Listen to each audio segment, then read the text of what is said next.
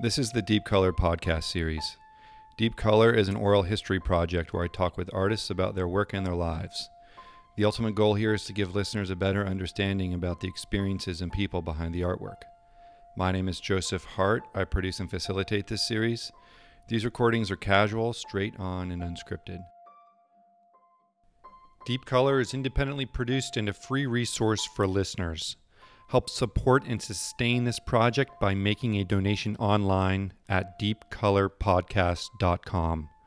You can also learn more about each contributing artist and find links to their online portfolios. Be sure to share this project within your community and become a subscriber in Apple Podcasts. Your continued support and belief in Deep Color is profoundly important, and I thank you for your generosity. This episode profiles Sean J. Patrick Carney. Sean is a visual and performance artist, writer, comedian, and art educator.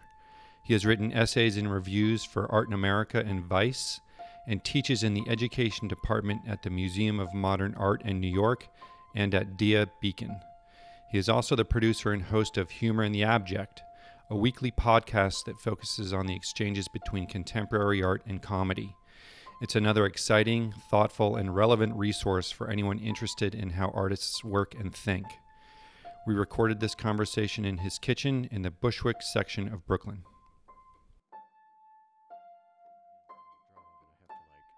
I have to kind of try to conjure something, but Yeah. yeah.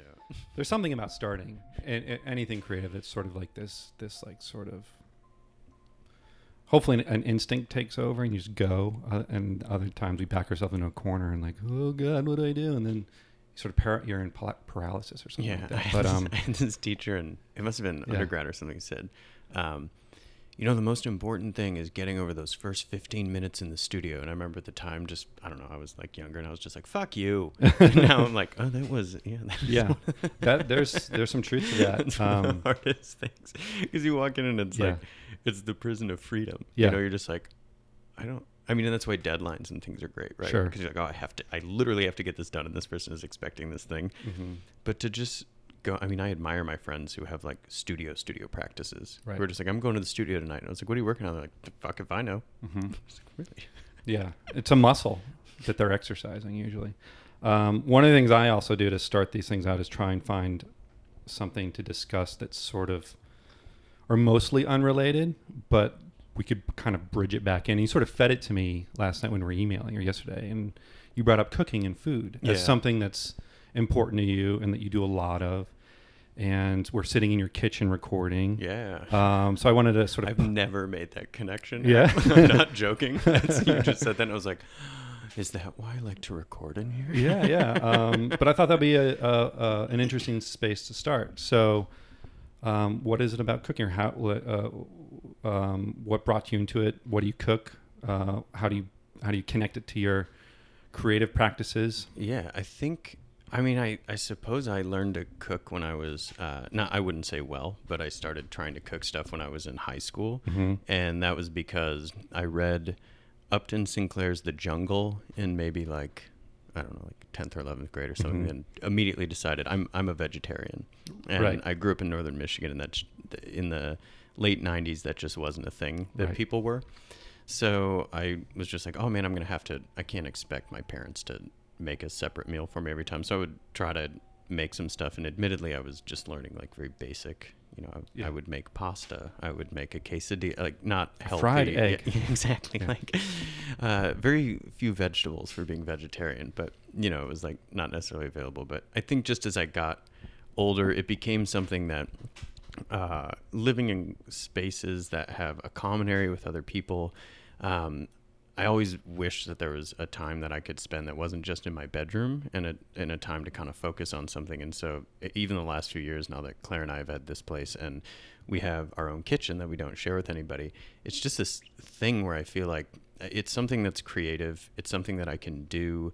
I can experiment with it, and it sounds cheesy, but it's like a meditative thing. I can listen to the radio, sit down, kind of plan something and try something out. And I think the way that it relates to a creative practice is that something that, I think a lot of us try to think is that, oh, I take risks. Right. I do this, or I'm down to do this thing or something. And I mean, who am I kidding? I don't know if I do actually do that in my creative work, but something about like cooking is both a little bit stressful because you want it to taste good, but if it's just for you, it's kind of low risk, you know, Yeah. because if you screw something up, whatever, and you learn from it and you turn something else in it. But I wish I had the boldness in like an art studio to just be like, I'm going to learn how to do I don't know, like encaustic painting Yeah. or something, but like, I'm not going to try that, but I will straight up be like, I'm going to make pho, Yeah. like from scratch. Yeah, yeah.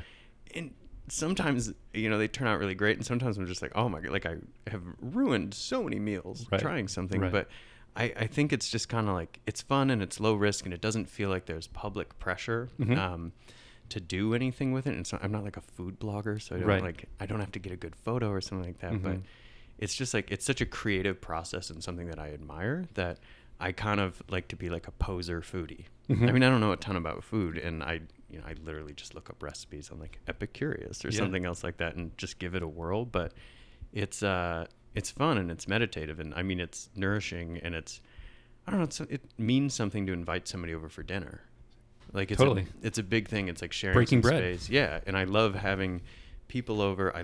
I'm when somebody invites me over for dinner and they make dinner, I'm just like, what a nice thing that you just did. Like you spent all this time. Totally agree. So yeah, I think it relates a lot to like what I hope is the generosity that's in art, the way that we kind of share things. But food is just, everybody can understand it. Yeah, that's well said. The other thing I was just thinking about, you know, sort of the similarities and maybe even some of the differences between an art making practice and a food making practice is maybe I'll argue that in a food making practice in cooking, there's a beginning, middle, and end sort of clear. Yeah. In an art making practice, the end is elusive and can lead to all sorts of stresses and headbanging against the wall. So like in my own life, maybe to balance out my studio practice, I gravitate towards the things that have a clear beginning, middle, and end. Sweeping the floor, vacuuming. Yeah. When I'm visiting my parents, they have a field like driving the tractor through the field with the big rake thing behind it, the tiller or whatever. It's like why mowing the lawn is rewarding. Yeah. You know what I mean? Yeah. And I'm you sure. Can, and there's you can quantify your effort. There's something to be seen. Absolutely. And I know, I mean, I'm not an idiot. I know that people who are like, I have a lawn and it's not fun to mow. Like I get that. But as a person who us two in a city here with no lawns, who does these it's other a regular pursuits. thing. No, I like those kind of things. It's like have you ever shaved somebody's head? Like just yes. It's the same thing as like mowing a lawn. You're just Yeah. like, oh my God, like it's a 1-to-1 of what's happening. There's a beginning and an end, and a middle part of the process. And that even just feels good. Yeah. You know, And cooking's like that too. You get done, you're just like, oh my God, I have like a meal. Yeah. I made a whole meal, Yeah. and then you get to experience it. So it's this thing that has an end, but the end is also a totally different process. And I think we don't know how our art is going to be consumed. Whereas with food, it's super easy to just be like, well, I mean, my friend who's coming over is going to eat this. Yeah. And so and they'll either like it or not like it, or something in between, maybe. Anyways, and they won't tell me if they like it or not like it, just like my art. What's the last great thing you cooked? Oh man, the last great thing that I cooked. What? Or that you surprised yourself with, I guess. What did I made a couple things this week. I mean, I do it a lot, and right now, my girlfriend is in school, so I make all the meals. I make her breakfast, I pack her lunch, and then I cook dinner. So when she comes home, it's here. But so I've been making a bunch of different stuff. But what did I? Oh, I made. I mean, this was just kind of fun. It was super easy, and I kind of got into this lately, but we make a lot of like rice and things like that. And so you always have a ton left over. And we had this coconut rice, and I was like, I'm going to try to make fried rice. Right. I've never made fried rice before. And just looked up this cool recipe. I can't remember the cooking blog, but this woman had put it up, and it was super simple. And I played a little bit of jazz with the stuff, because that's why cooking's kind of fun is, I don't have that thing, but I have this. Or maybe I want to use this other, I'm going to use shallots instead of onions or something like that. But it got done, and I just tasted it, and I was like, oh my God, this is like, and there's that transporting thing where I'm like, I remember, eating fried rice as like a kid in Northern Michigan. And the first time there's this different kind of memory. And that was like kind of dorky, because it's not hard to make. The rice was already cooked. It was leftover rice. I cooked it with some eggs and some vegetables and things like that, but it was really fun and rewarding. Yeah. And then I have some left over in the fridge. That's great. Lunch. I'm probably going to have it today. Another sort of thing that I tackle in this project is the many different hats that artists and creative types wear. Sure. Yeah. We're multidimensional people, and sort of learning about you through your podcast and through your website and reading some of the things that you've wrote, or even just on your online presence, your web portfolio. You list visual art, writing, video. You mentioned that you're a comedian, and I think this is in the notes I sent you. But I'm wondering, if you have all these different ways of working or getting an idea out there. I'm always fascinated to hear when people have a few different ways of working, how they decide which mode to work in and deliver that idea. Is there a rhyme or reason to that, or is it just sort of, this makes sense, I'm gonna go with it? That's a good question. I think it's to try to think about, and lots of people that I know and admire work in, work in a lot of different media. And one thing that I try to think about all the time is, what ties these things together. And you mentioned that I do frequently say, oh, I'm a comedian. And it's like, I used to do stand-up comedy, and I still do performance art, and perhaps it might look more like stand-up comedy than performance art or this or that. But I think that the idea of making comedy, that there are lots of ways to be a comedian, and that making comedy isn't necessarily just going up and doing 5 on a stage, but producing different things that are kind of like meant to be thought of as jokes in kind of like an expanded form, or the idea of comedies as physical objects. And that was, I think in the email that you sent me too, you had put a note in like, what's a concrete comedian? And that's from this book that the artist David Robbins wrote, Okay.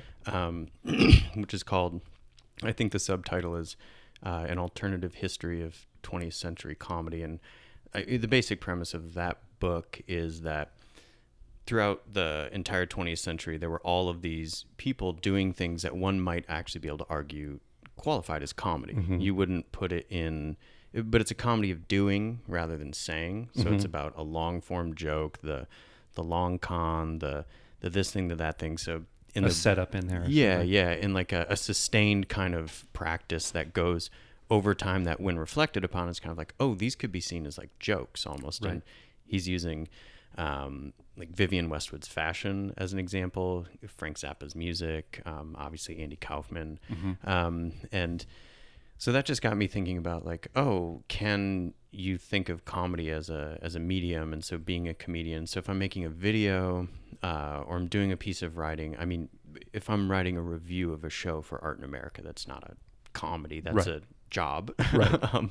But when I'm doing other things, always in the back of my mind is this idea of like, am I making comedy right now? And so a drawing, a performance of this or that. And I think I hadn't thought about it as specifically as this, which seems so stupid because it's like I didn't think about the link between concrete comedy and as an artist, like I make comedy until I interviewed a good friend of mine that I collaborate with a lot, Daniel Glendenning. He lives out in Portland. We've done a lot of projects together, and he wrote this science fiction book. He wrote a novel and released it last year at the New York Art Book Fair, and we did an interview afterwards, and I was talking to him about it, and I was like, what do you, what are you calling what you're doing these days or something? He was like, I make science fictions. And I was like, what do you mean? And he's like, well, the novel is as much a sculpture as one of my sculptures, one of my performances. He's like, I produce science fiction, and no matter what form it takes, I'm doing that. And I was like, just thinking about how that takes a little bit of the weight off of you to pigeonhole yourself. Right. And to just think, I mean, you're literally pigeonholing yourself, but in a way that is by design through your own motivations and what you want to do. So I think that's whenever I'm doing something, I'm just thinking, is this a comedy or is this comedy? Right. And if it is, then I think, okay, like great. And I don't always have to do that, but that maybe is what gets me over those first few minutes of trying to figure out what I'm doing. Right. It's just like, is there a overarching kind of joke here? Right. Even if it's a slow burn. Right. Yeah. I mean, I feel like comedy is incredibly important. And I also think the comedians are some of the smartest people out there in terms of how they take in, digest, and present what's sort of a known to all of us in some capacity. And laughing is incredibly important. And I feel like maybe, I don't know, what do you think? In the past, like 10, 15 years, I feel like the idea of comedy sort of seeping into contemporary art, if we can call that, seems to have like a little bit of inertia behind it. Do you see that as well? Or is it just me sort of like becoming aware? No, I think it is. And it's, I mean, you've got I don't remember the exact dates, but you know, when MoMA PS1 was having Miriam Katz like curating stand-up comedy to happen out on the steps or in the galleries or things like that. There was like this, I want to say it was probably around like, I started to notice it around like 2011, 2012, that all of a sudden, I mean, artists have always used, I don't know, not always, but you know, we can think about the history of modern and contemporary art, and it's like, you can go back to Duchamp and it's like LOL, it's a urinal. Dada is like very funny. I would argue that, I don't know if he would think so, but I think like Chris Burden's art's kind of funny. I mean, I think comedy is a term that has hopefully a meaning that can be expanded upon, so that it doesn't always mean like a 1-to-1 ratio between a laugh, but like the comedy in like the romantic literary sense. Like a comedy can be dramatic, it can be tragic, it can have all these different things in it. But yeah, it has certainly seeped its way in and become something that, you know, I don't know, I'm not like a philosopher on this, but I feel like maybe there was something after, probably like around like 9/11, where afterwards, like the idea of being sarcastic or the idea of being ironic or any of these things, it kind of like died for a minute. And people thought, well, no, we should be a little bit more sincere. Like it's, I mean, I don't even know what it is. And then something, perhaps it was the hysteria of living through the Bush years, where it's nothing that I had this professor, MK Guth, in school, and she one time told me something that's really stuck with me, which is like the stuff that, the things that artists tackle with comedy, the subject matter isn't necessarily funny, but the institutions that propagate and support these conditions are laughable. Yeah. And that was really eye-opening. Yeah, that's where the absurdity lies for me. And like, you can't help but react with mean, comedy to some of this stuff, because it's just fucking insane. Otherwise you'll kill yourself. Yeah. And I think that something came, and maybe it was like a collective release of like, when Obama was elected, and so everybody kind of like relaxed a little bit. But I also think that people in the art world, something changed as a different generation came up, where it became apparent that simply by bringing humor or laughter into something, that can be a nuanced way of talking about things that isn't making fun of art. Like I remember in school, I wasn't like berated with this, but periodically, you know, in a critique, people would say, I feel like you're making fun of us. And I was like, well, fuck, I'm not doing good comedy. The point is not to, I mean, that was a legitimate critique of what I was doing. Because I wasn't meaning to make fun of the audience. I love art. I mean, I love art to death. I've like wasted a ton of money trying to do it. You built your life around it. Yeah. And so I'm very serious about it. But I think that, yeah, people's minds change. They were able to, it's just a different generation of people who can kind of like, who didn't grow up under Greenbergian modernism or something, who kind of get that it's okay to kind of like have a sense of humor about yourself. And so I think it must have been around, like I was saying, 2011, 2012. I mean, Robbins' book, Concrete Comedy, I'm going to get the dates wrong here, but I think it came out in like 2011. And I think he wrote like a primer for maybe Art Forum in like 2009. If anybody's listening and I got those wrong, like, fuck you. Yeah. But around that time too, and I've, you know, if anybody listens to the podcast that I have, Humor in the Abject, I've probably talked about this way too many times, but in like 2012, I went to a residency at the Banff Center in Canada that was called the Experimental Comedy Training Camp. And I remember when it was announced, and I was living in Oregon at the time, and I knew about the Banff Center, but I up until that point had always been somebody that was like, man, the art that I'm like, people are going to think I'm being an asshole if I even apply to their residency. Because I'm sending videos of me like throwing myself down a flight of stairs or something. Like, and now I think I could be like, well, yes, of course, the relationship to like the body performance art of the 70s and like, but at the time I was like, and I had a bunch of people like I think like 6 or 7 people sent me that link to that residency call and were like, dude, look, there's like a thing now.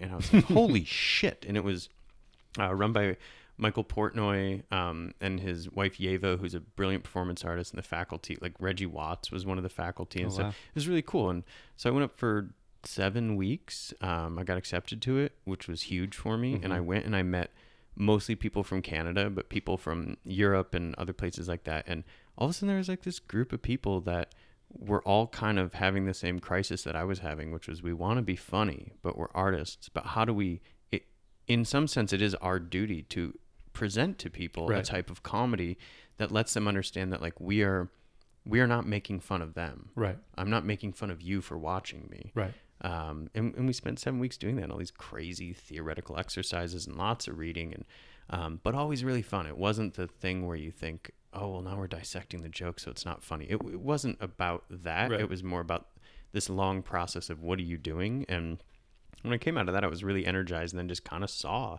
for the last, I guess it's like 6 years, it just really seemed like a more normal way to do stuff. And then all of a sudden, like, comedians are performing in galleries and all these things. And I'll admit I'm a little bit skeptical sometimes because it's just like I've written about this before, but like anything else is. I think there's so many eclipses between stand-up comedy and performance art, audience. I mean, even some of the language that's around it, how a joke will land or how a bit will land. I use that word all the time. Like how is this painting landing for the viewer versus the maker?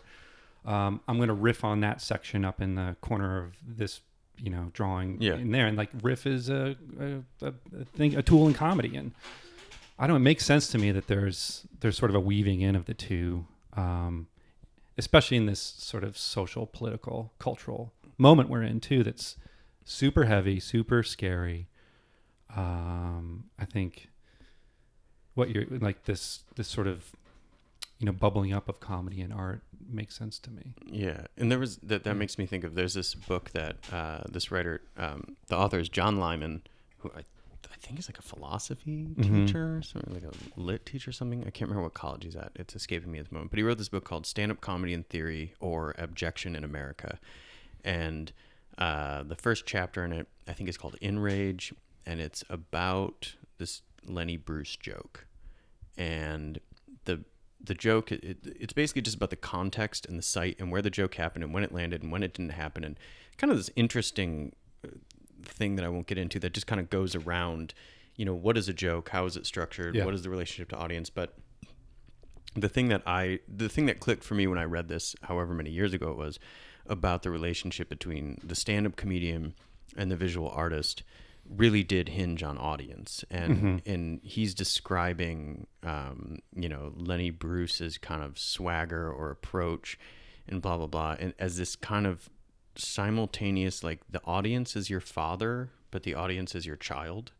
So it's this like kind of weird Oedipal, also like paternal thing. This, you want to yell at them and berate them and like put them in their place, and at the same time you like want to nurture and you want to like form a bond and like just like you would with your father, but you also want to teach them something, like they're your child, and you want to like bring this all that's in visual art, and hopefully when it's working. And when you put a painting on the wall, it's like you relinquish the control, just like when the comedian says the joke.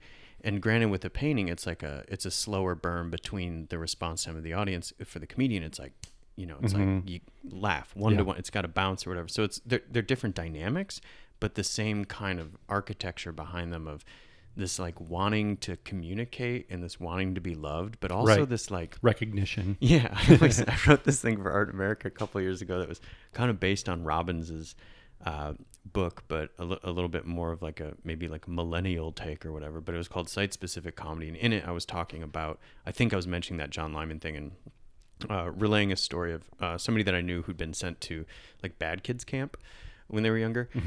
And one of the counselors being like, every time that, we try to engage with you, it's like with one hand, you're flipping us the bird, and with the other hand, you're gesturing, come closer. And they're like, and it's just this constant, and I was like, oh my God, that is really what, like, that's what being a performance artist is. And that's what making art is. And that's what doing comedy and all these things, like this, like, and it's a funny place to occupy. And so I Sure. think that as all of these things, as I just kind of thought about this stuff more and more, I was like, oh, that really does make sense. Like Yeah. there is a link between these things. And that's why sometimes I say like, oh, I think this artist's work is funny.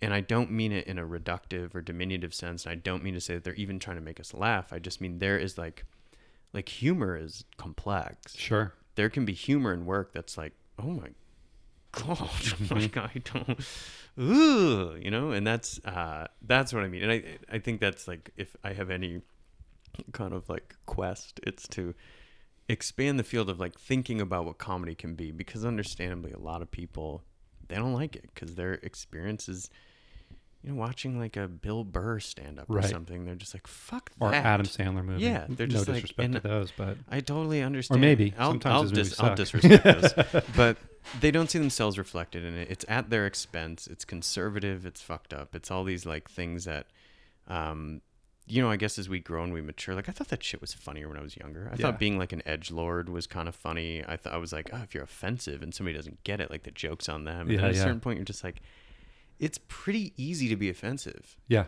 Like insanely. Yeah. It's so easy to be like, what if I were just hyper insensitive to an entire group of people? Right. And then, but if It's also you're- lazy. it's super lazy. Yeah. And it's also this like, it positions itself outside the realm of critique, which is like a problem for me, because if the point of your comedy, and I'm guilty of doing this when I was younger, and I'm saying this as somebody who's like done this and kind of grown up and been like, what the fuck was I thinking, you know? But I was intentionally making work that positioned myself outside the realm of critique, because it was like, if you don't get it, like you're stupid. If you're offended by it, it's because you're too sensitive. And if you get it, that's because you're like intellectual enough to understand that me being offensive is actually me critiquing the thing that I'm being offended. I don't know. It's Yeah, like yeah, this. yeah. It's a circle jerk and it sucks. And Mirrors looking at themselves sometimes. I think comedy at large is changing drastically. Yeah. Like it's becoming more representational, not out of an optics need to check boxes. I mean, maybe at like major networks, but it's changing because like, oh, it turns out like all types of different people have always been funny and have a shitload to say that's funny. It's just they've been boxed out. Right. And I mean, that's changing a Yeah. lot.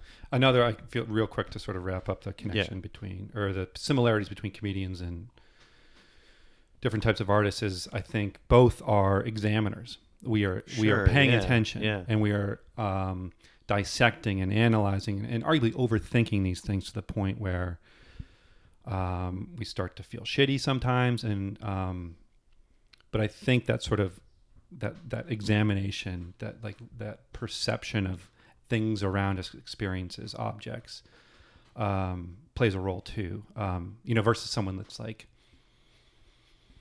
maybe walks more of a life that doesn't dip into creative stuff that much. Someone that's Sure, like an yeah. accountant or something like Yeah, that. Not that you can't be creative in accounting or something like that, but I think there are certain types of people that live certain types of lives that don't examine things as much as a Oh, comedian sure, or yeah. an artist. And I think that's another thing that sort of puts the two together Yeah. or helps with that eclipse. It's almost like you have to, I guess final thought on that would be like, you kind of have to be a forward-looking like future archivist, although you're never appreciated for like your observations, but then they somehow become historically like the zeitgeist observations that were a few years ahead of it's a very, it's a thankless pursuit. Yeah. I want to get back into your different modes. So Sure, you yeah. mentioned you write articles for magazines or journalism stuff. You mentioned drawing at the front. I guess I'm still stuck on the comedy, but one of the through lines for all these different ways of working, as I understand your work, there is a layer of comedy or like a tone through it, and I think. I don't know. Would you agree, disagree that that's one of the connective tissues? Sure, yeah. Through sort of like how you process stuff. Absolutely. Yeah. Yeah. That's definitely part of that is from the institutional kind of like training or just being in the context or something and thinking I have to have a cohesive thing that goes, but Or your brand. yeah, but in a sense that like, it also helps me to organize things. Yeah. And it helps kind of, if you set up I learned this a lot. I've learned this a lot through teaching too, is that people, they don't want they don't want an authority figure, but people really respond to like parameters. Yeah. Boundaries. Because it both creates something to push up against, but it also makes sense of things. It creates an order, and it also creates a sense of like accountability between like a student and a teacher. And so having some parameters gives like guidelines that you can have fun with. And so if you assign those to yourself, it's kind of like, okay, well, I don't know. I mean, I guess I don't really actively think about it, but I know in the back of my head, I'm like, well, is this funny? Like, do I think this is funny? Right. And if I don't, I probably won't do it. Yeah. And maybe to my own detriment, but it seems like I can even look at stuff that I made 7 or 8 years ago and be like, oh, I can see how the same artist made this, even if visually it looks nothing like something that I'm making now. But I don't know, it helps get over the kind of anxiety of choice. Totally. I suppose. Yeah. Teaching. How'd you get into teaching? I think I just wanted to do that forever. That was when I went to undergrad. I was art ed major. I went to Michigan State for 2 years. Transferred to Arizona State University just because I went there when it was winter in Michigan, and I was like, "There's fucking palm trees here. This kicks ass." And if I had only gone, like 40 more minutes on a plane west, I would have discovered California. But no. I mean, I'm glad that I went there. But ASU is just kind of like a punchline school. Okay. You know what I mean? But it's like the party frat school. But really cool art department. And I was majoring in art education and also this is undergrad? Yeah. Okay. And also printmaking. I got into printmaking there. There's a really rich history in the Southwest of printmaking, and ASU was super into supporting like these really traditional methods. But I was also taking these art ed classes, and I was put into, I don't remember what it was. It wasn't like a work study thing, but it was part of my curriculum for a class. And I went and shadowed a teacher at this high school in Tempe, which is ASU's in Tempe. It's part of Phoenix, and that's where I was living. And shadowed this guy in his high school class and his high school art class. And I had a fucking blast. It was fun. The energy was cool. It was like clear that the kids, obviously not all of the art class seriously, but there was a different understanding. And it's like, the Simpsons joke. It's like, it smells like the art teacher's office, like weed or something. Like it's just, there's like their caricature, they're like an archetype or whatever, but the art teacher's like, kind of like, the art teacher's kind of weird. They're kind of weird, that you like them. Yeah. But this guy was really cool. His name was Dale Cooper, which I loved, but he had never seen Twin Peaks. And apparently I was like the only person who'd ever mentioned to him, like been like, oh, nice, like Special Agent Dale Cooper. And he was like, what's that? And I was like the television show Twin Peaks. And he was like, I've never seen it. I was like, no one in your life has told you that you have the same name. I don't know, whatever. But anyways, I had a blast in that. I graduated. I started teaching high school at this place called the Metropolitan Arts Institute. It was a charter arts high school in downtown Phoenix. And I got that job because through high school, I was cooking and waiting tables at this restaurant called Restaurant Mexico. It was like this classic, like family-owned, like Tempe staple. Like faculty and students have been going there for years. Really cool. I loved working there, and the director of the school, I was his server all the time. And so, we formed a relationship or whatever. When I graduated, he said, why don't you apply for a job? We have a job coming up, and I didn't get it, but kept waiting tables and like making art. And then another job popped up. I applied again, and I eventually got it. And so in the art department. Yeah, and so I was teaching, like all the basic high school stuff. Taught a drawing class and like 3D design, mixed media. I brought some printmaking stuff in, which is cool. I got them to get a little press. It was cool because in Phoenix, it's so sunny that you can do silk screening without a like proper silk screen studio. You just step outside. That's your exposure unit? Yeah, you just step outside for like, I think it was 30 seconds in the summer, 60 seconds in the winter.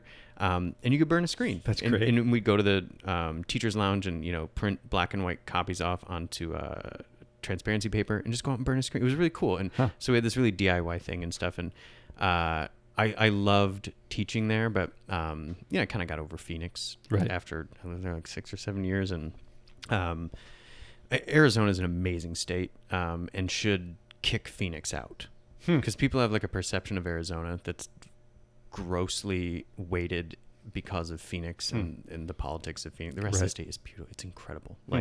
But is Phoenix the capital? Oh, yes, I think it is. I can't believe I don't know that. No, I'm terrible at this No, stuff Tucson too. is the capital. Tucson, there you go. Tucson's the capital. Yeah, because the capital is in Tucson. But I Okay. went to grad school after a while because I was just like, I want to teach college. Taught at PNCA in Portland. I was also an arts administrator there, mentored students, taught at Virginia Commonwealth University, moved up here to New York, was working at NYU doing kind of like mentorship and an admin job. And then I left there to work full time for Bruce High Quality. And then years later, it's kind of ironic that this last year I've been teaching at Dia Beacon with teens from the Hudson Valley. Mm-hmm. And I also was teaching at MoMA, which is the second time that I've done this for the teen program for New York City. And this kind of, people are always like, oh, you go back to what you liked when you were younger. And I'm just like, I got the bug to like work with high school kids. Yeah. It's so much fun. And it, like all the jadedness and all the politics of the art world, it's literally like, it's the joy of creating something and enfranchising a young person to be like, I can be weird. Like, be fucking, like college is going to rule. Be weird. Yeah. Like it's important to be weird in college. And they're like, I can just, I mean, I don't know. It's fun. I really like it. No, I appreciate that. I also, I teach undergrads too. But they're young. They feel like, the joke is that it's 13th and 14th grade. It's just a continuation of high school a little bit. I've never heard that before. They're still, to use another sort of stupid metaphor, they're very wet clay. Yeah. They're open, they're eager, they're not jaded like you're saying. Man, I think it's funny. Like I'm starting to think about even getting younger. Yeah. And that might be because I'm a parent. I have two small kids. And like I'm seeing how they learn, and like I feel like if you can start get them sort of thinking maybe like an artist, for better or worse, at a younger age, that might help them as they go up. And I think using art as a lens to view life and to learn things is such a great tool, and to instill that in younger years. Yeah. The thing that I didn't get it until basically college. Yeah. I failed. I've said this before on my own podcast, but I failed AP Studio Art in high school. I got a 1 out of 5 on my portfolio. I literally, because you weren't showing up, or were you? No, I did that. I fucking worked hard on it. Oh I man, that's heartbreaking. It was just so bad. It was so bad. But I think that the thing that I have also discovered kind of through working with these high school kids this last year that I really like is that not even, I would say, a majority of them are planning on going to art school. They're That's just great. like really interesting, cool young people who are using this kind of vehicle or this style of thinking or thinking critically, or getting to talk about stuff that maybe they don't get to talk about in school, or they don't feel comfortable because of this or that. Like they can talk about their identity. They can talk about their lived experience. They can, I'm not going to yell at them if they swear or something, Right. But there's something about it where like they get exposed to this stuff early, and it just creates like isn't the whole idea of a liberal arts education that we're creating like more empathetic and informed like citizens And like, hopefully independent thinkers. Yeah, which like, is hard. Seems like it's harder and harder. Yeah. And so even if these kids don't go to art school, it's Yeah. like if they spent this time doing all these weird collaborative projects and just like kind of cutting loose and whatever, it's like they're going to be a better accountant. Mm-hmm. They're going to be a more interesting mathematician. They're Right. going to be like, and it's great because I think art gets so siloed off that it's like, oh, they're the art people and the other people. And that's why there's like this fissure between whether art is valuable is because, if people in Kansas maybe see the way that artists in New York act. And Right. they're like, fuck this, I'm going to slash this funding from the school. Who cares? These are like And pop elitist- culture parodies artists. Yeah, we're yeah, not yeah. depicted very well, No. I would argue. Not at all. Yeah. But I will say that sometimes I go to one of my friends' openings and we're standing around. I'm just like, this looks like when they do like an art opening on a sitcom or something like that. I'm just like, sometimes I know, man. Seeing like an art show on an HBO series, it's just like crushingly depressing. There how was, it's you know, what depicted. okay, so like Tom Wolfe just died. Yeah. I one time read, somebody told me, they're like, oh, you like art? You should read this like later Tom Wolfe book. It's called Back to Blood. Uh-huh. And it takes place, I want to say, I read it once. And it is around Art Basel, Miami. The whole story takes place in Miami, and it's about this thing, but like the way that Tom Wolfe like writes the artists and thing, I was like furious when I was reading this book. I was just like, not because it stung, but because it was such like lazy caricatures of people that I didn't even think were interesting, that I was just like bummed out, because I would love to read a novel that like had a juicy, totally fucked up weird artist person that I really believed in, and like I might hate them, but I thought that I was like, oh yeah, I could like even if it hurt my feelings because I saw myself in them. But it was just the kind of like the lazy version of it that bummed me out. So when Tom Wolfe died, I was like, well, Back to Blood sucked, so I didn't care. Also, wasn't he like 130? Like, he seemed like he lived long enough. Yeah. You mentioned Bruce High Quality. Yes. I feel like people should know what that is. Yeah. A lot of people do, but give us a quick history on the Bruce High Quality Yeah, like Foundation. The like several floor elevator pitch, because it's a little bit convoluted, but group of people who went to Cooper Union, who graduated years and years and years ago, kind of were working collaboratively out of a studio and sort of came to the idea of, well, you know, there's the trajectory of the artist. It's you're a student, then you're an emerging artist, then you're an established artist, you're mid-career, then you're, or I don't know the order, but whatever, and then you Some die. sort of stair step. Yeah, then you have a retrospective, then you die, and then a foundation is found in your name. And so their idea was like, well, why don't we skip all the steps and just, you know, kill the artist, start the foundation. So a group of people working collaboratively under the name the Bruce High Quality Foundation, under the mythology that an artist named Bruce High Quality had died on September 11th. And the story would change whether he died in the attacks or just the punchline was, no, he just died that day. Right. But in New York. So this kind of, you know, but this kind of silly that thing. comedy. Yeah. And I think that now, I don't think people would think it was, I don't know. You couldn't start that now. But at the time it was like, it was like a little bit radical to have like an anonymous group of people who were like getting art shows and kind of being merry pranksters, and people technically didn't know who they were. Like they were anonymous was the idea. Like no one. How many people at its height? It was like anywhere between like 3 and like a dozen. Okay. So it would rotate and different people would be in it. Yeah. But lots of people would get involved in different projects. So all types of hands would be on it. But I mean, I think now, you know, clearly it was like a bunch of white dudes from Cooper for the most part. I mean, besides, for a spell, the artist Noah Davis was part of it. Noah passed away recently, which was really sad for everybody involved in it. But Noah is not a white artist, but was part of it. But for the most part, you know, it was very it was like, now people would be like, oh, you're like making fun of the art world as like a bunch of white dudes that have the, whatever. But a different time, different whatever. But anyways, so they got some notoriety, and ironically, of course, rich people thought this was like very charming, and so it became kind of like a successful goof, and like a business. And so there were a lot of different people involved. And around 2008, you know, this is around the time of the financial collapse, and I was actually in graduate school at the time. I was not involved at this point, but you know, there was this increasing pressure for people to get a professional degree, to get an MFA. I started my MFA in 2007. The economy collapsed halfway through, and then I graduated to a completely changed climate of like neoliberal labor policies of art institutions, where like there just aren't full-time jobs anymore. Sorry. Yeah. Like, nope, we don't do that. Yeah. And But thanks for spending all that money on the degree. Thanks for spending that money. We're graduating an insane amount of people every year that are far more than the like positions available for whatever. I mean, but so they thought, you know, well, you know, we critique all this stuff, and we all went to school for free at Cooper Union, and like we believe that art school should be free. So they decided, well, I think it originally maybe was sort of like, let's start a social sculpture that is a school. Yeah. Let's start. And so that was called BHQFU, the Bruce High Quality Foundation University. And that had several iterations. It started in 2009 in Tribeca, in a space that, if I'm remembering correctly, was like a through the Lower Manhattan Cultural Council organization. LMCC. Yeah. And I think some help from Creative Time. Ann Pasternak was part of Creative Time at the time, and was a very, the joke within the Bruce family is that Ann Pasternak is the mom.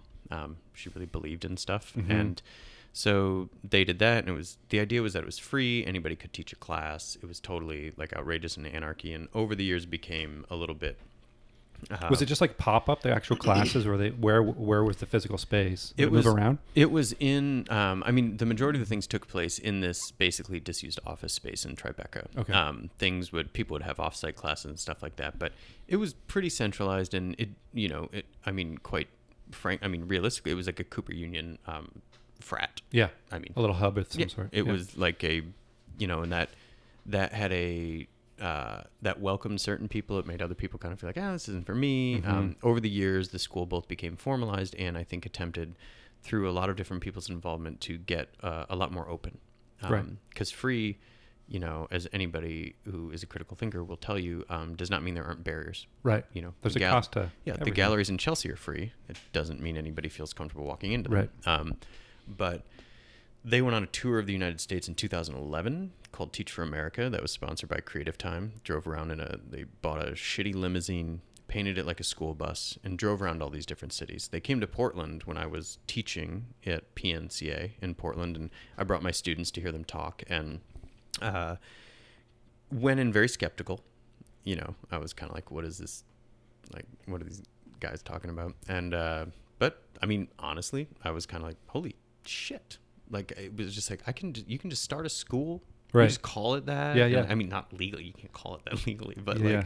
but you can just do it. And, Yeah. and something about the permission and like the insanity and whatever. So some friends of mine and I in Portland, we started a school that summer that was called COPS, which stood for the Conceptual Organ Performance School. Obviously, we came up with the acronym before because Conceptual Organ Performance School doesn't make any sense. But so that ran for several summers. I was part of it pretty heavily for a couple of years and then not so much. But when I moved to New York, started teaching there. And the school moved to Avenue A in the East Village. Was there for several years. That was kind of like, I guess you could say like the glory days. Yeah. Probably like 2013 to 2015. Shitloads of people, tons of people in every class, all kinds of different stuff. It was the first place I got to teach a class called Humor in the Abject, which was a class where I interviewed funny artists and we had a conversation. Lots of different stuff happened there. And then over a couple years, it was just like different things in the landscape changed. Funding became harder and harder to come by, like getting people to donate money. Like a thing that's a flash in the pan that's really exciting at first is easy to raise money for. And then Right. Sustaining it's another thing. Yeah, and then so I mean they had, by the time that the school closed, Bruce High Quality is still an art collective, still has a studio, but I was mostly on the school side. So Yeah.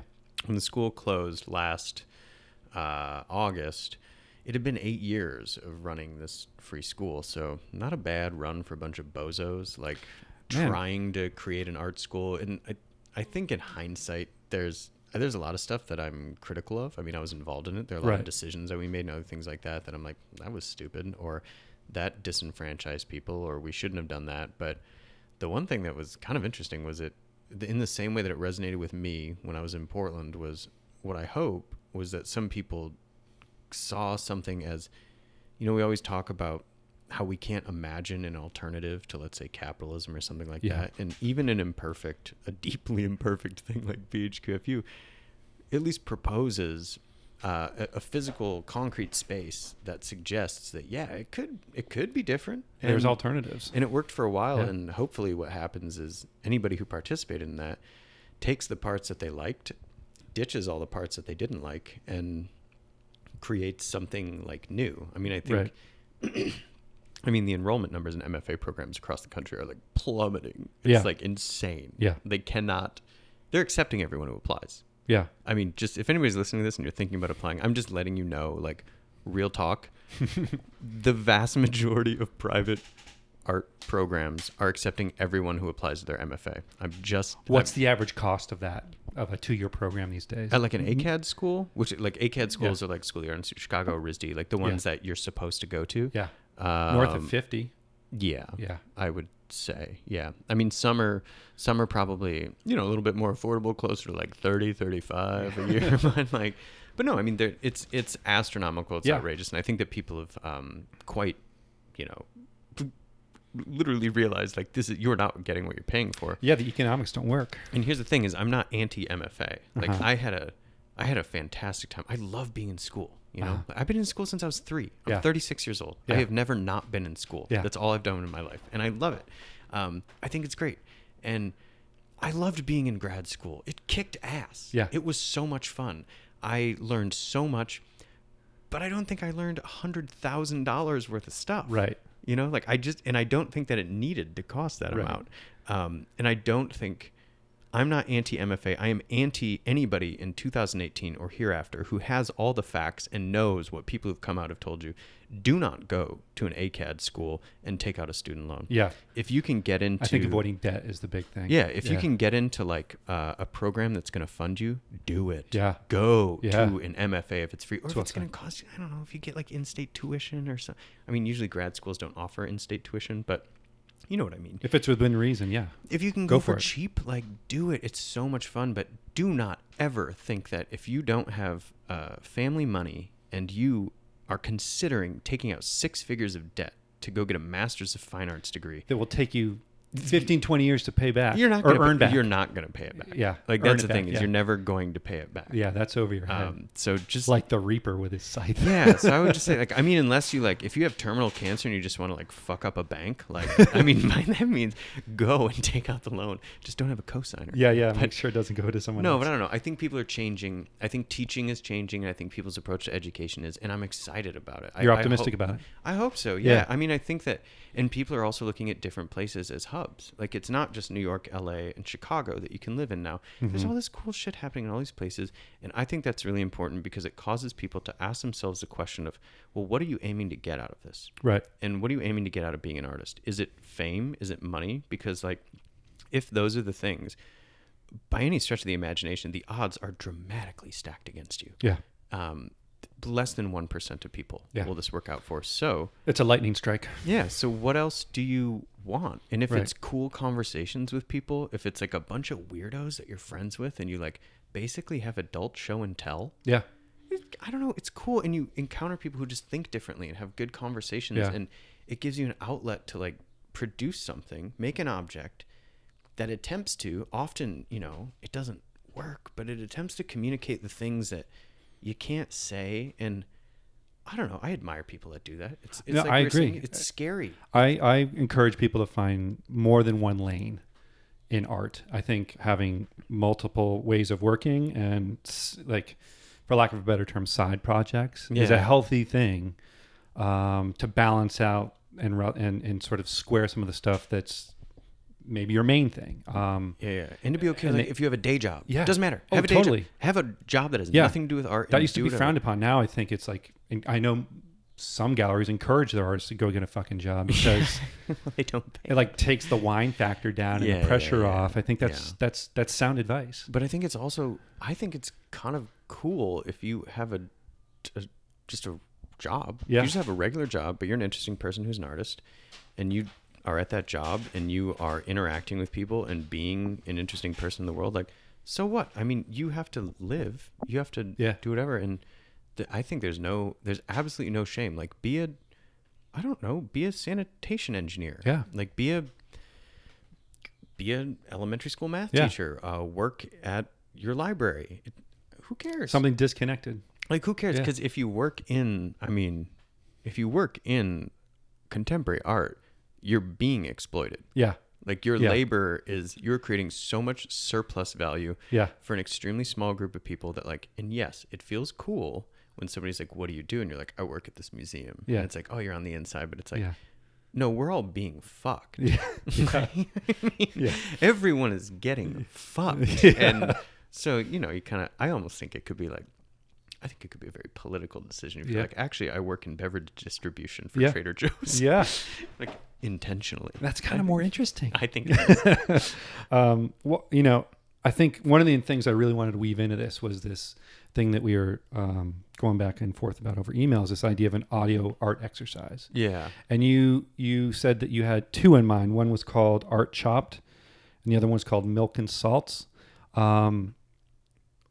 Are you cool describing one for listeners to maybe take Yeah, on? sure. Wait, do you mean, you said audio? I mean, these are Or more I like- mean, like something that we, an exercise that you describe. Oh, yeah. Through the audio here. Oh, got it. For the listener to try and I do. I thought I grossly misunderstood, and I was like, No, did no. I tell you those were audio? It's just like, no, Sorry, but phrasing there. yeah, I mean, I think maybe somebody who's listening has seen one. I don't know if they have, but I do this thing that it relates to my love for cooking, which is that I also love cooking shows. Mm-hmm. I love cooking competition shows. I'm obsessed with them. Also, I love television in general. All these like pop culture things really are Yeah. in my work, I think. But my favorite one is Chopped. Like I just love the show Chopped. I think it's fun, it's crazy, it's weird. Like the archetypes of the people, everything about it. And as I was watching it for years, I just kept thinking like, somebody's got to do this to artists. You know, like this would be so easy to translate to art. And so, by all means, use this. Just I invented this shit. Okay, so just know that I have a timestamp of when I did the Tag first you one. on it or something. I used the first hashtag of Art Chopped, but no, but it's super fun, and it gives people an opportunity to make art, to participate in something, and kind of do performativity. And even if they don't know that much about contemporary art, they know enough about like the archetypes of artists, and they know enough about the archetypes of people on reality competition shows that they end up having a lot of fun. And so basically what you do is, for anybody who's not familiar with the TV show Chopped, it's 3 rounds of cooking, and you have to make appetizer, main course, and dessert. People are eliminated each at each level, round somebody gets round. chopped. There's like 3 judges, 4 contestants, and each round they get a mystery picnic basket that has 4 like crazy ingredients that you're just like, how are they going to put popcorn, ghee, like melted Tootsie Rolls, and pennies, you know. But like they just give them crazy shit, and every round they have to come up with something. Then they bring it forward and they present it to the judges, and they kind of discuss what it was that they did and kind of argue with the judges about why their food is good. Yeah. So anyways, I was like, I'm going to make this. We did one at this gallery called New Release in the Lower East Side, or in Chinatown rather, years ago. And so I actually did it as a class at Bruce High Quality one semester. So, and have since adapted it. I do it with my teens. I do it when I go visit other colleges. It's just a fun thing. You can do it in like an hour, hour and a half. And you have 4 people as contestants. You assign 3 people to be judges. Other people are the audience. And you just give them different art supplies in a box, and they can use like the art supply shelves, which I call the pantry. And basically, instead of appetizer, main course, and dessert, it's group show, solo exhibition, and career retrospective. And so each round you have to like evidence your growth and come forward and like argue for your piece, but you only have 5 minutes to make it. It's like absolutely insane. And like we have tools and stuff sitting out, but there's something kind of beautiful about it, because it works on a lot of different levels. I've found doing it for years is that, number one, like if somebody's a good artist, like 5 minutes sometimes is all you need. Right. They will make something fucking cool out of the dumbest things. But then also, so that's one like type of person who can shine in it. Another type of person who can shine in it is a person who's just like a really gifted like bullshitter. Mm-hmm. I mean, I've had, people who just do the funniest, like they barely do anything to the materials, and they come up and they're like, and they give this like thesis on what the work is about, and they title it and stuff. And then this banter happens between the judges and the whatever. And I like to do it a lot first day of class with new students, because it's kind of like, how at so like scientists have been hiring Alan Alda, the actor, to come and teach improv workshops because he's so affable.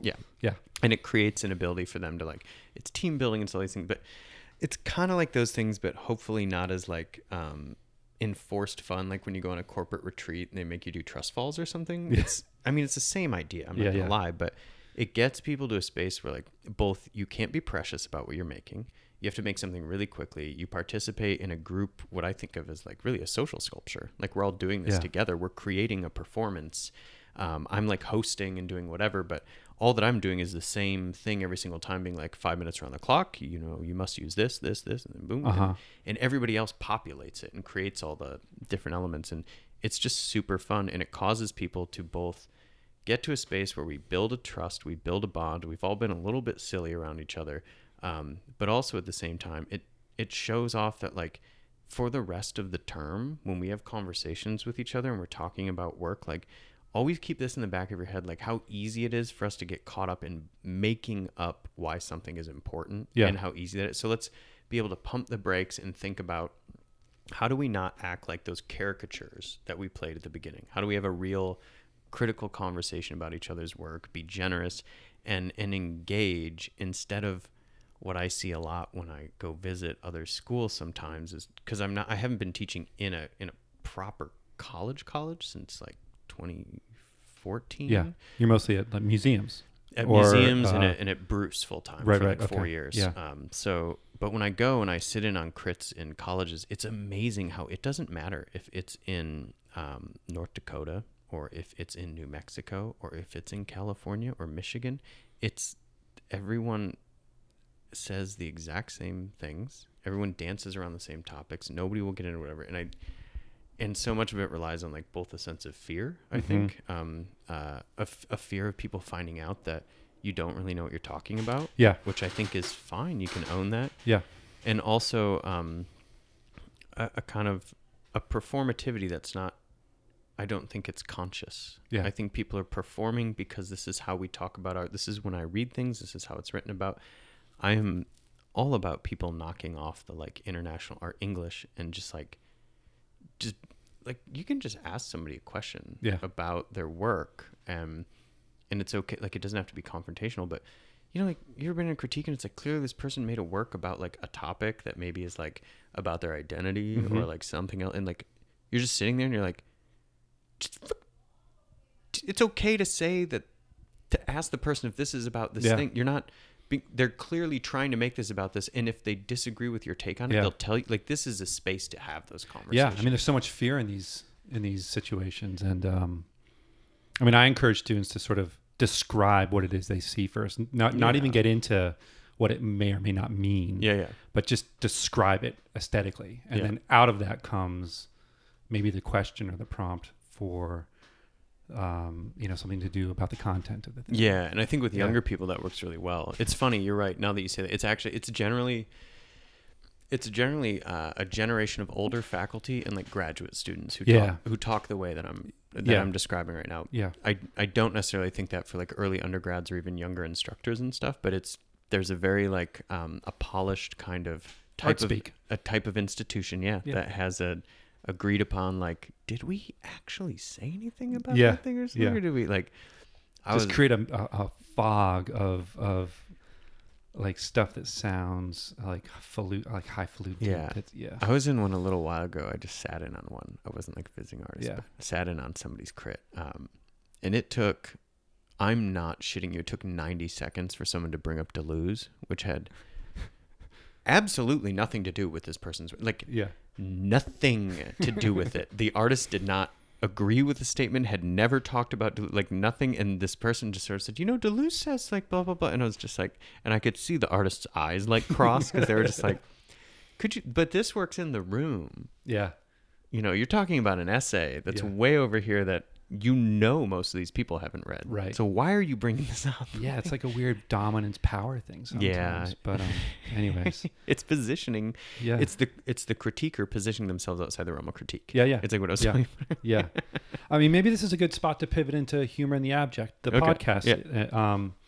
We're talking about language, and I think both your project and this project rely pretty heavily on language and how we verbally articulate what's in front of us, or an idea. And you're really gifted at that. I appreciate how thank you. Sort of accessible and light you make talking about art through your podcast. And I'd like to think I get there too sometimes, but I'm wondering if you have, like, how did you find that path for putting away the stuff that sort of makes us sound fancy, in terms of language, and just getting kind of to a place that is easier to latch onto for listeners, and maybe also acknowledging that the audience is vast and it's not like specific to this grad school type person. Yeah. But how did you wind up? And it seems to me that it's a natural extension of who you are as a person and the way that you like to transmit, teaching, writing, comedy, broadcasting, sharing ideas and knowledge. And here you are with a podcast you've been doing for a couple of years now?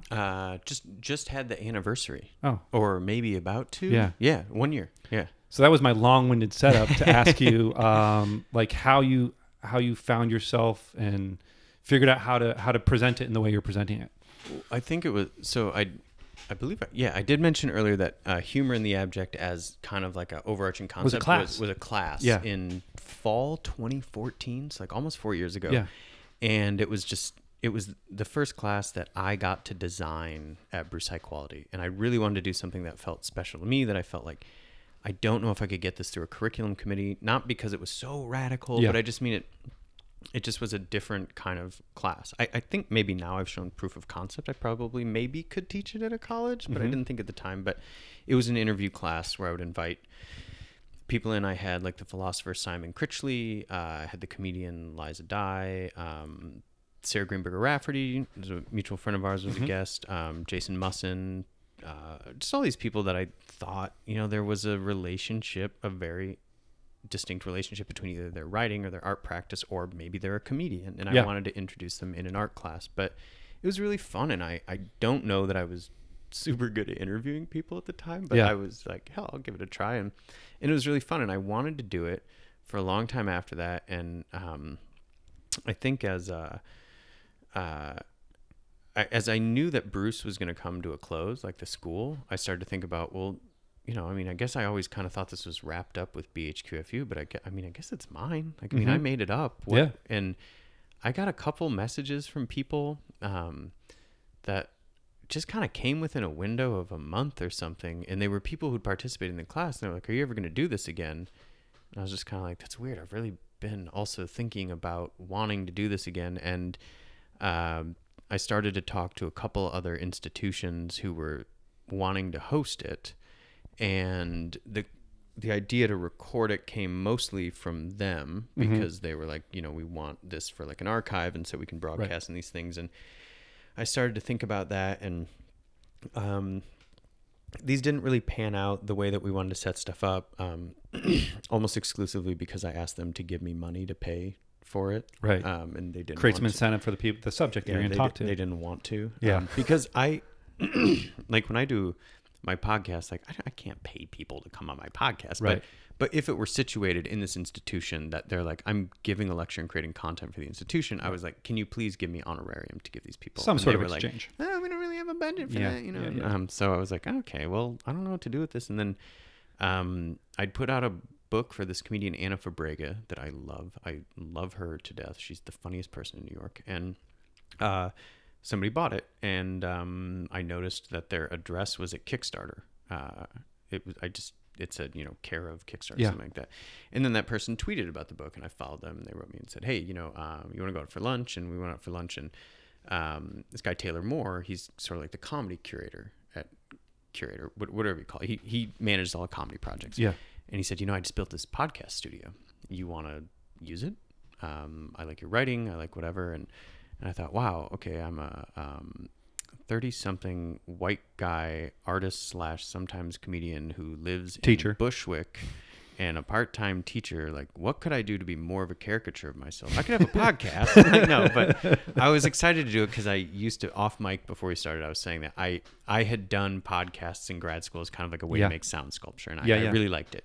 Just hadn't done it in a while, and so I thought, hell, let's do it, and started to invite people in. And I guess the impetus for it was that I love going and seeing an artist talk about their work. I really do like to nerd. Like, I'll go to an artist lecture. I love sitting there in a seat. It's kind of like a movie, they got the big slides up, and they tell you all about their life, and they time the jokes at the right times and all these things. But clearly those are very formal and canned, right? I give them. They're prepped. And I try to be I try to have a little bit of fun, but I'm doing a version of what I've done before.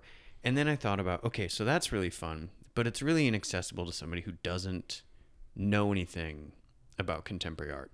And my interest is trying to bring the communities of people who are interested in kind of what there's just not another name for it, but people don't like this, but alternative comedy, like more weirder, oblique comedy, and emerging artists. And I just thought these people have so much in common. Like, I want these conversations to happen in the same space. And then I was thinking about, well, when do I have a good conversation with my friends who are artists? And it was always, after like one too many beers at a bar or something, and then all of a sudden you get into it, and you're just kind of or they tell you a hilarious story about something, you're like, oh my God, is that why you make monochrome painting? Just like these weird kind of things. And I thought maybe there's something in the middle where you're not sloppy drunk, but you're not buttoned up at a lecture, and there should be something in between. And so I just invited kind of like a roster of people and started to do it. And then and this is at the Kickstarter studio. Yeah. So they had like a formal studio yeah, set up. And so I was going in there in the evenings and recording. And then I was given a creator's residency there, which just meant that I I could come and go like I was an employee and kind of use the space. So I was still using the studio and stuff, and it was really fun because I got my chops together to like edit again and like kind of relearned how to do that. And then when it ended, I thought, hey, you know, I made enough of these that like I'm gonna go ahead and buy like a mixer and make a little setup for my house. And Kickstarter had also just launched this thing that's very much it's kind of like Patreon, if anybody's familiar with that. It's like a micro payment monthly thing. They launched their own version called Drip, and it was invite only. And so part of my residency was that I had to be working on a Kickstarter related project, and I didn't really want to do what was I going to raise? I was going to be like, can I have $10,000 just so that I can have it for my podcast, which it seemed like a podcast is a long sustained type of thing. And so this idea of, you know, people subscribe to Humor in the Abject for $5 a month, and I mean, I'm not making a living off of it, Right. but it helps justify things like I need to get a third mic, Yeah. or I need to get this, Or thing. just your time. Yeah, and it helps out, and it makes it. It also is just kind of like, oh wow, you care about this, and I mean, I put out on the subscriber only feed, like we do this podcast with artist Ezekwe Muhammad and my friend Darcy Wilder, who's a writer. We do this thing called the DSA podcast, which stands for Darcy, Sean, and Ezekwe, but the DSA. But anyway, so we put that out. That's just for subscribers generally. And then I put up some of my writing. I put up like weird video pieces that I don't show anywhere else. And so that's just like, you know, if you listen to Humor in the Abject and you like it and you want to throw me $5 a month, like it means a lot. It helps out. But in any case, every week an episode's put out for free publicly, and I kind of got just like hooked on it, and it's a fun excuse to do. I love having the conversations, but I also really like making sound art, and I always joke that like nobody hates noise music more than noise musicians, and because they don't look like they're having fun at the shows. Yeah. But also like, sound art requires a certain type of patience for a person in a gallery to encounter something that I don't want to expect of people. And so I've been using the podcast as a way to like, I just love making audio collages of like crazy stuff and building it and doing all these weird things. Yeah, I was going to say that's one of the things I notice right out of the gates listening to Humor in the Abject is the sound collage in the beginning. You're sort of you're setting a tone. Yeah. And it's got a mix of your writing. I assume that like robotic, the computer voice is your writing just through the robot on the computer. But and then you're sampling and pulling a song or something and sort of layering all these things together. Yeah, I have like and that's a setup for each episode. Yeah, and every episode has a different sound collage at the beginning, which takes longer than recording and editing the episodes. Making the sound collages takes a stupid amount of time, but I just like. It's a way to kind of introduce the idea of sound sculpture in a pop medium, which is the podcast. Yeah. So like rando people listen to it, and I don't think that I'm subjecting them to anything. I mean, I try to produce it nicely. It's very melodic. It has like an arc. It has a thing to it where I think it's kind of fun to listen to, and you don't know what to expect every week, because when you hit play on the new Humor in the Abject, everyone begins with like an explosion sound effect, but then then there's like a 3 or 4 minute sound collage that has absolutely nothing, has fuck all to do with any other episode that you've ever heard. Right.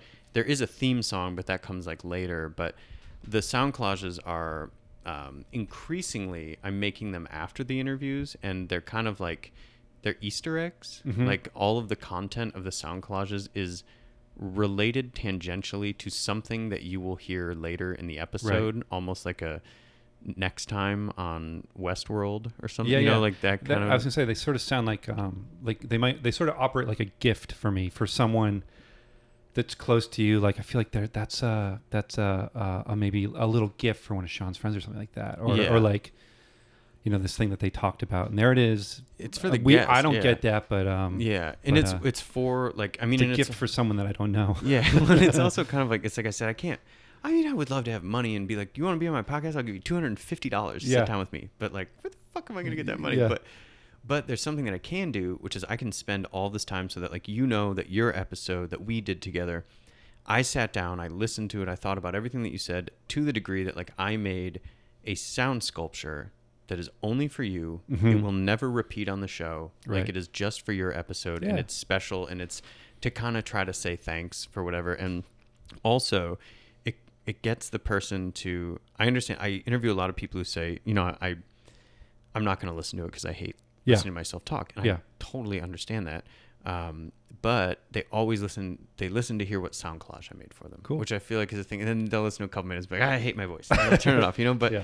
but it's like hey, but I did do this thing that's just for you, and it's also really fun because I play. I mean, it's difficult for somebody. I think it's clear when it's sampled from a movie or something like that. But there's a mixture of like a lot of the stuff are like karaoke or instrumental versions of songs that I've ripped, but then I'm also playing instruments on top of them. I'm layering all this kind of stuff. I have these sound like catalog folders that are just gigabytes and gigabytes of stupid shit, and it's about creating a space or like a texture or a sculpture that because I can't make real sculpture. I wish I knew how. I'm not good at it. But I feel like if we had another hour, we could talk about what the fuck a sound sculpture is. Isn't a sculpture something that we can walk around?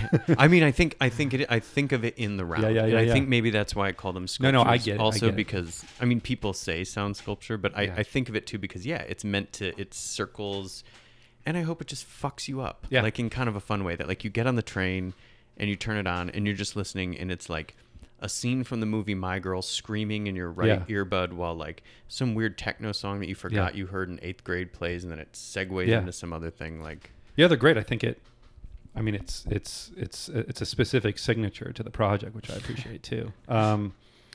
Yeah, man, it's a generous thing that you're doing and I clearly appreciate it. I mean, I'm doing some version of it in my own way, but well, yeah, it's fun. I mean, I'm a podcast fiend. Like I love listening to them too. I love listening to people talk. So I appreciate what you're doing and I appreciate what all of these other podcasts that I'm like hooked on do.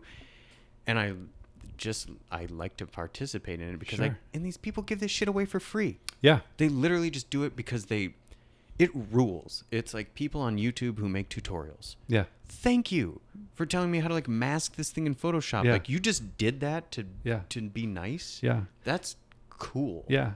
And I think it's also worth applauding that you're talking to artists and about art because there's so many misconceptions out there about art and artists and how they work.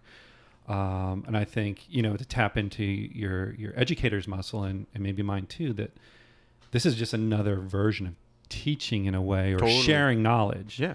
I mean, started as a class. Yeah. Yeah. And I'm not, great. I mean, one of my favorite things about even doing it is that I really do get, after almost every episode, some kid that I don't know from some college writes and says, hey, I listened to the episode with so-and-so. And when they said this thing, like it made me feel so much better about what I'm trying to like get through right now, or made me feel like I had permission to do this or that. And it's just like, it's kind of like if you're a student, I try to think of like it as like a killer visiting artist lecture series. That you can listen to on the way to and from class. Like you don't have identify to with that. Yeah, you don't have to go and you're not getting homework and you don't have to go to a weird awkward dinner with the artist afterwards and like watch your teacher. Sort of, like, maybe this is what younger or students that all the MFA peel off are just listening to Humor in the Abject. Well, their education's in there.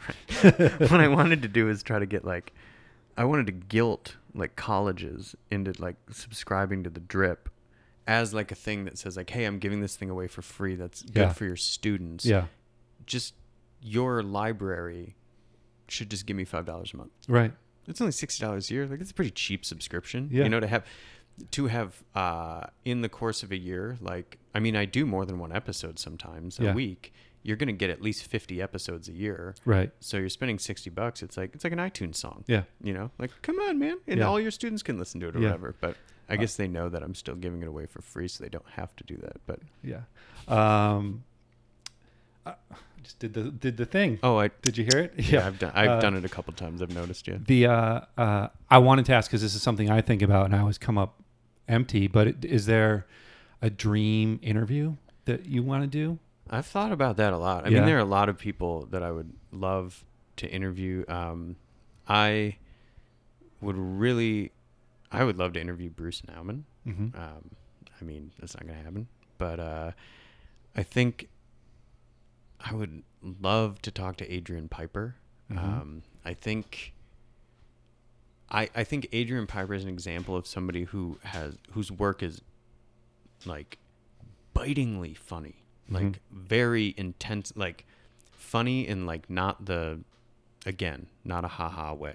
Like, but the humor that's in it is so pointed and so, I mean, just like if you think about the setup for the piece Cornered, that the way that the chairs are set up like creates the audience dynamic that like creates such a, if you get up and leave while you're watching it, you're an asshole. It's just like, and that's not, but that's like, that's a different type of humor. There's like it's like related to games or something, but Yeah. I'd love to talk to Adrian Piper. And I guess just like on like a geeky level, like, I don't know. I feel like he can't do it anymore. And like now he's really famous, but the first time that I saw Zach Galifianakis's Live at the Purple Onion stand up, which is like very old, I would love to interview him and just talk to him about, I would want to talk to him about what it means to like, because of your success, have to lose your original craft. Yeah. Because he cannot do stand up anymore. Right. Because no one is going to believe that Zach Galifianakis is actually teetering on the edge of like an alcoholic breakdown while he's playing the piano and saying all these fucked up one-liners. Yeah, like, yeah. people will be cheering for him and being like, Wolfpack, you know, or Yeah. like, yeah, like by becoming successfully like cannibalized the like artistic part of what he did. And I'm not judging him. I would do that in a second. Yeah. But I'm interested in like, is that I mean, how do you process that? Because we as artists only a very small number of people get to a point where they have to keep making the same work. Yeah. You know, most of us are just like clawing at it in the dark, just Right. make this thing. But yeah, those are like a few people. I'm sure there's more, but those are some people that I just like, I feel like I saw something that they did at some point and I was just like, oh, like it changed the way that I thought about how you make stuff. Right. I feel like we're sort of seeing.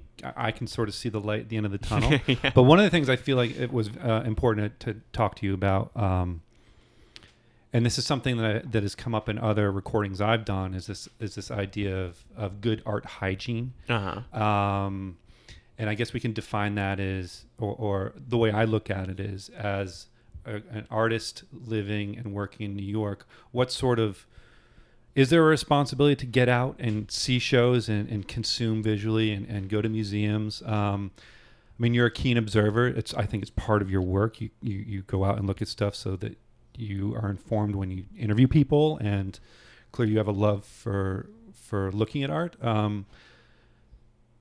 I wonder like how much pressure we need to be putting on ourselves to get out there to do everything and see everything, or like where you find yourself in that. In this sort of the pressures of getting out there and sort of making the scene. Yeah, that's a good question, and something that I think I'm always wrestling with. Yeah. And it's seasonal. It like wanes or waxes depending on when something's going on. But I think that I do think it's important to, if you want to be part of the fabric of a community that is, I know that like social capital is typically used in a disparaging sense, but I'm saying if you want to be part of something where social capital is a major element, meaning simply a supportive network of people that kind of like agree like, hey, right now we are the voices who are speaking about these things through making contemporary art. Yeah. I do think it's really important to be going to stuff. I also think that it's very important for each individual to think about what is your personality, and I like that you use the word hygiene, because like what is hygiene feels so like personal. Mm-hmm. And so what's dirty for me is not going to be dirty for that and you person. cannot model how social you are based on how social other people are. Yeah.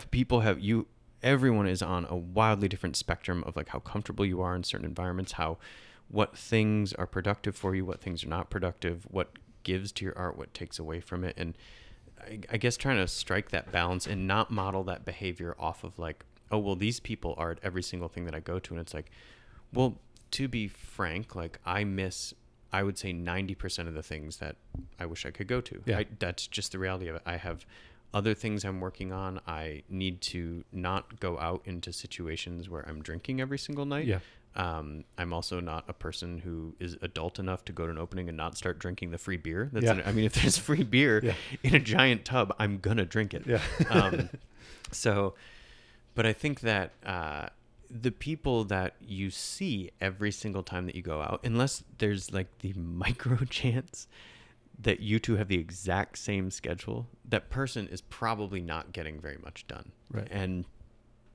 But I do think it's very important to the people who show up to your stuff, who care about what you do, that you reciprocate that. Yeah. And I was with a group of students who were visiting New York from Portland once, and we went to Glenn Ligon's show at the Whitney, and he did a really great little talk in like a conference room with everybody. And he said something that, it's not like a statement that he made up, because people say it in other ways, but it was the first time I'd heard it said out loud. And he said, he said he's a very shy person, and he doesn't love going to like a busy art event. And he said, but the art world only functions because people show up. Mm-hmm. And he's talking about the art world that's not just blue chip markets and things, but the artist world that we all, spaces. that we all work in. And I think that that's valuable. And if you moved to New York, because you used New York as an example, if you move here, like, by all means, like, go nuts when you first get here, have fun, go to everything, but develop a pace, like, because it's a city that eats you up and spits you out, and it can be really easy to run ragged, and then you never have any time to do your own thing. And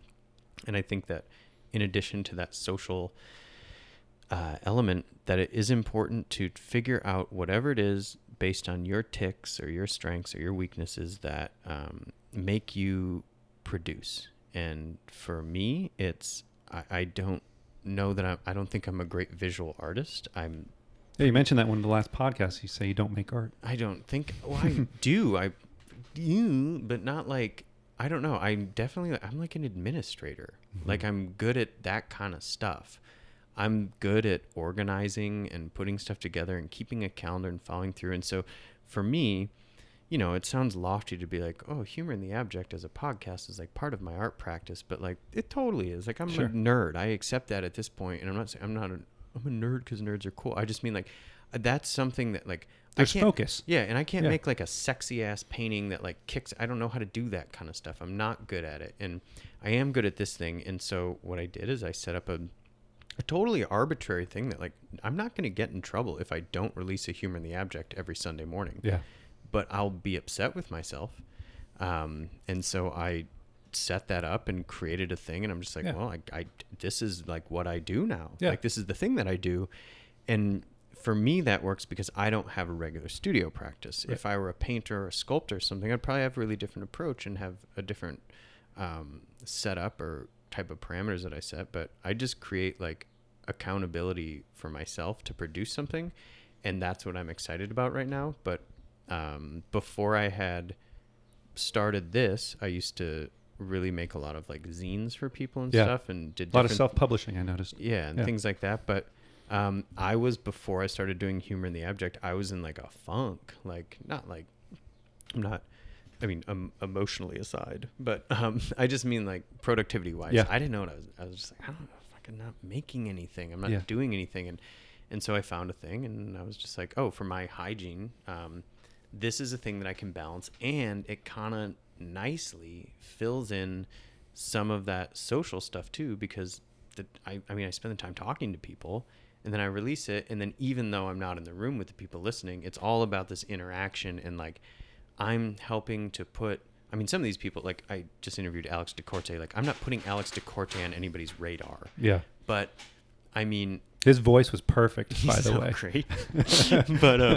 But it's cool to put a lot of people collectively onto a lot of people's radars in conversation with each other, even if they're not just through this thing. Yeah. And I feel like that's kind of like, I'm curating a show of all like my favorite people who maybe their art doesn't make sense together, but the conversations do. And so it's just like an archive. And I think archives that are like, podcasts are social, even if we think of them as very like a one-on-one experience. It's humanizing some of the stuff that feels hard to identify with sometimes. Yeah. Art-wise, like that thing on the wall that I don't quite understand. Yeah. Or that performance.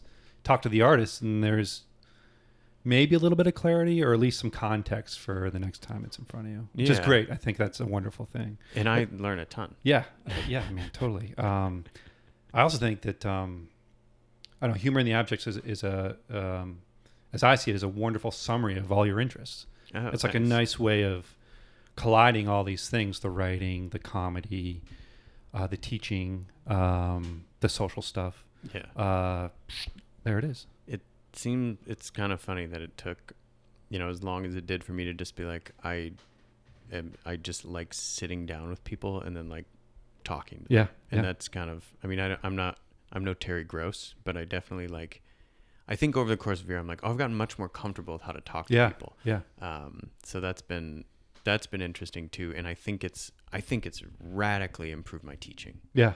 Like a lot. Yeah. And I would agree. I mean, I like my way of processing and then using words to get that stuff out has been improved, I think, through this. Yeah. And when you're interviewing people, Yeah. you're listening really differently. Mhm. It's like a very different, it's a strange thing, Yeah. but I think it translates into a classroom so differently because all of a sudden I'm like, oh wow, I'm like really hearing what's happening differently, and I can't I don't know, Mhm. I can't really, I've never really tried to say it out loud, but something's there. Yeah, It's for like sure. changing the way that I teach, which I think is That's great. That's great. So to bookend this, what's on the horizon? Oh goodness, what is on the horizon? Even if it's not real, like some like thing that you like would love to do. I mean, I am Bruce Nauman interview. I'm very much looking forward to. I've got some cool interviews lined up for the podcast. I'm really excited about those. One thing that I'm very excited about that's coming up soon is my Teens at Dia Beacon. Our summer session is like full time. Oh wow. So usually I just go up on the weekends, but I'm going to go to Beacon for 5 weeks and be living there. And I'm going to be with my teens every day for 5 weeks, like weekdays. So that's going to be super fun. And we're just going to have a blast doing things like that. Besides that, I guess I don't know. I'm going to try to like give myself the permission to start like thinking about making sound things as like discrete, Sure. like, or Their own dedicated feeling like thing. I haven't done too many performances in the last couple of years, but thinking that hey, this is pretty fun. I could probably do this. So those are my goals, is to both make more humor in the abject, but not use that as the only crutch. Yeah. I gotta do something else. You know Cool. what I mean? Well, thanks for doing. Yeah, man. Thanks for coming being over. a participant in this project. Of course. You know, I really love this idea of We have some looking great at this crossover too. Yeah, we have similar friends. We've interviewed some of the same people, but like this idea of a mild collaboration in a weird way is really nice. And you know, I thank you for your cultural contributions and for like transmitting this sort of information that I'm interested in out there as well. So thanks, Sean. And back at you. And thanks to everybody who's listening. Yeah, thanks.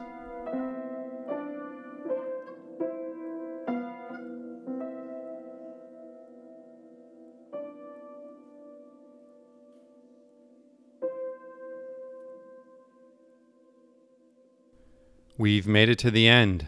A quick reminder that you can learn more about this project and the artists featured by visiting deepcolorpodcast.com.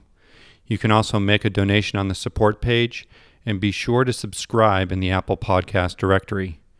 Thank you for listening and check back soon for a new episode.